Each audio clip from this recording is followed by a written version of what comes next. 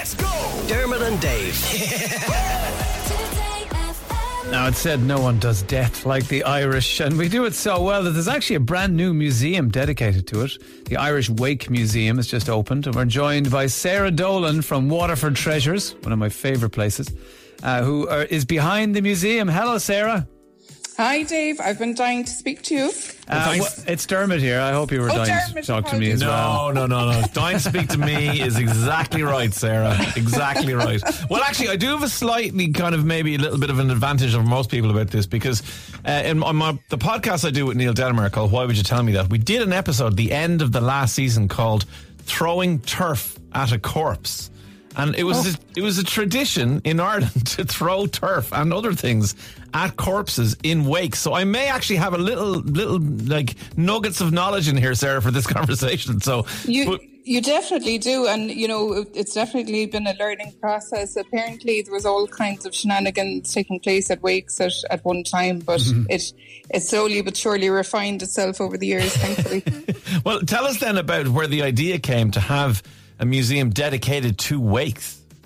Well, I suppose it's part of the museum quarter in Waterford City. So really the brainchild of museum director Eamon McEnany, who just retired last week and has left us with this beautiful museum of death, or the Irish Wake Museum, as it is formerly known. So it's I suppose if you visit Waterford, which I hope you will do, it makes sense in the landscape of the museum. So the building that the new museum occupies actually was a retirement home for old people. It was called God's People's House. And it actually dates back to 1478. Wow. And it was opened on All Souls Day, the 2nd of November of that year. So to create an Irish Wake Museum in this building that actually overlooks what once was the graveyard, it just actually makes complete sense in the grand scheme of things. It's interesting to know that they had retirement homes in the 15th century. Well, God love these poor people. So, you know, in order for their upkeep, they were woken 3 times in the middle of the night to pray for their souls and the souls of the deceased citizens in Waterford. They were praying for a good, decent sleep. Poor things. These poor creatures, yeah. So you paid them money so that they might pray for your great aunt who had just passed or something? Well, so I suppose it was almost like a penance, you know, that they were able to have shelter in this old folks' home, and, you know, in return that they would pray for their own souls and the souls of the departed. So even though they were out of the streets in shelter, I suppose it still wasn't, you know, the most comfortable place to be in. But it wasn't on the street, as you said, yeah. No, high exactly, turnover, I'd say, in that place. Tell us, Sarah, what kinds of things have you learned about Irish wakes then? I mentioned the throwing turf at a corpse, but what have you kind of learned in the opening of this museum about wakes you didn't know before?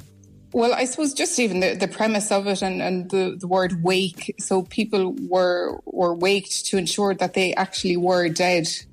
You know, so that people would gather in the room to make sure that, you know, that they weren't just unconscious. Yeah. Because that did happen, let's be honest. Like, there were some people who were buried and unfortunately, were not, or about to be buried, and were not actually dead. And they sat up and went, hiya, I'm actually fine. So I suppose, you know, it's, you know, you know of these things, and as a child, you know, you just... For me, obviously, that's your first experience of funerals. You just go along and you follow what everybody else does, you know. But an Irish wake, it's just intrinsic in our culture. You know, we celebrate death as well as life, and where other cultures don't. So I suppose it's very interesting and intriguing.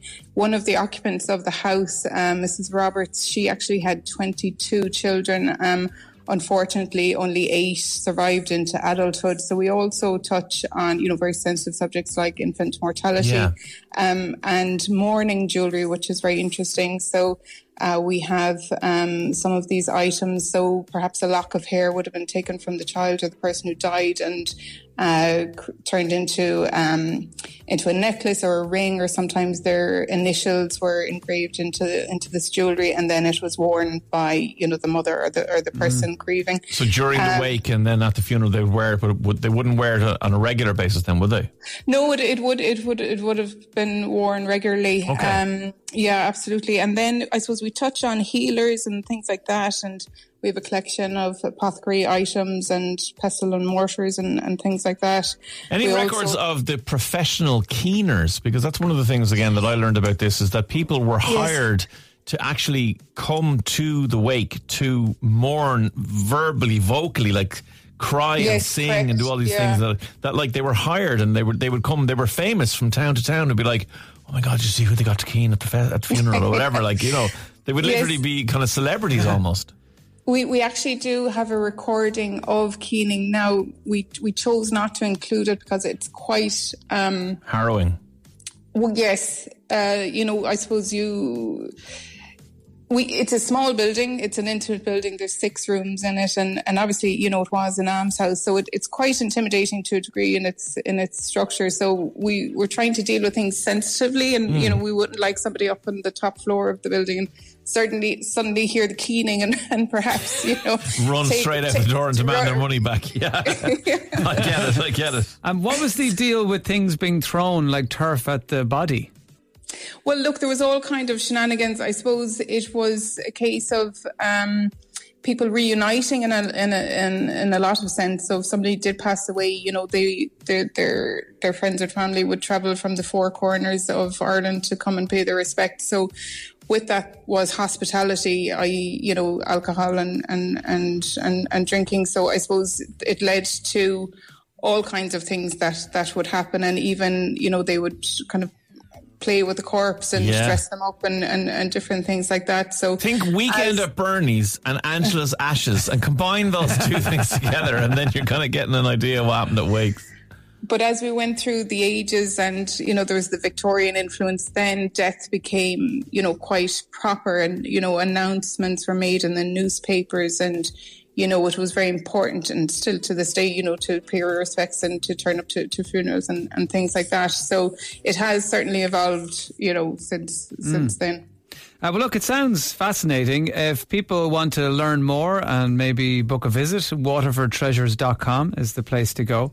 I know you've partnered with Waterford whiskey and stuff down there as well, so you can, if you're into that kind of thing, you can check that out. waterfordtreasures.com. Sara Doran from Waterford Treasures, thanks for chatting to us. And by the way, well done for that whole quarter. We've been lucky enough to visit that a few times, and I've even been at an event inside it, and it's just fantastic. And I just think other Irish towns and cities could benefit from just having a look at what you've done down there, because it's really slick, a lovely mix of modern and old, and it works really well. So well done. Thank you very much. I appreciate it. Dermot and Dave, weekdays from 9 a.m.